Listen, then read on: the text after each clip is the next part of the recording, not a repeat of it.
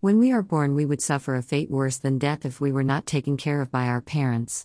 We are born helpless. Our only instincts are to suckle and cry. From then on, we learn to overcome adversity and suffering, or we will fail in life. We are born into suffering, but we learn to overcome that suffering by taking our weaknesses and supplant it with others' strengths. Helping others with our strengths. Working as a team, we can defeat any adversity that heads our way. Like anything in life, success is never first and failure is inevitable. It is our will to stand up and help others stand back up that we will endeavor to succeed in any and all that we do. Our human will is humanity's greatest strength. Our greed is our greatest weakness.